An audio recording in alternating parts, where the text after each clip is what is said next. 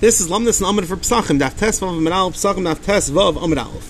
What's the chilik between grama and biyadayim? Pnei Yeshua asks, why does our Gemara say that there's a chilik between being mitame truma tliya, whether it's aydei grama, whether you're causing a biyadayim, whether you do it with your own hands?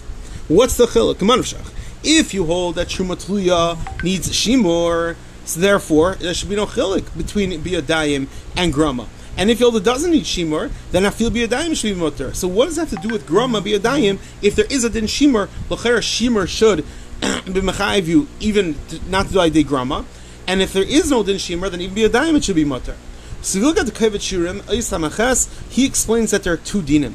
There's a din of mishmeres trumasai, and there's a din of b'chol kodesh lo yisiga. There's a new din that you cannot be metame kodesh biyadayim.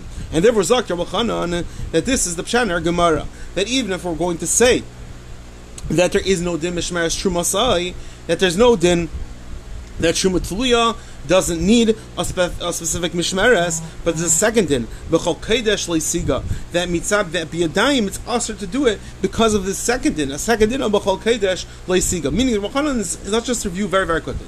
Pnei Yeshua asks, what is the chilik between grama and biyadayim?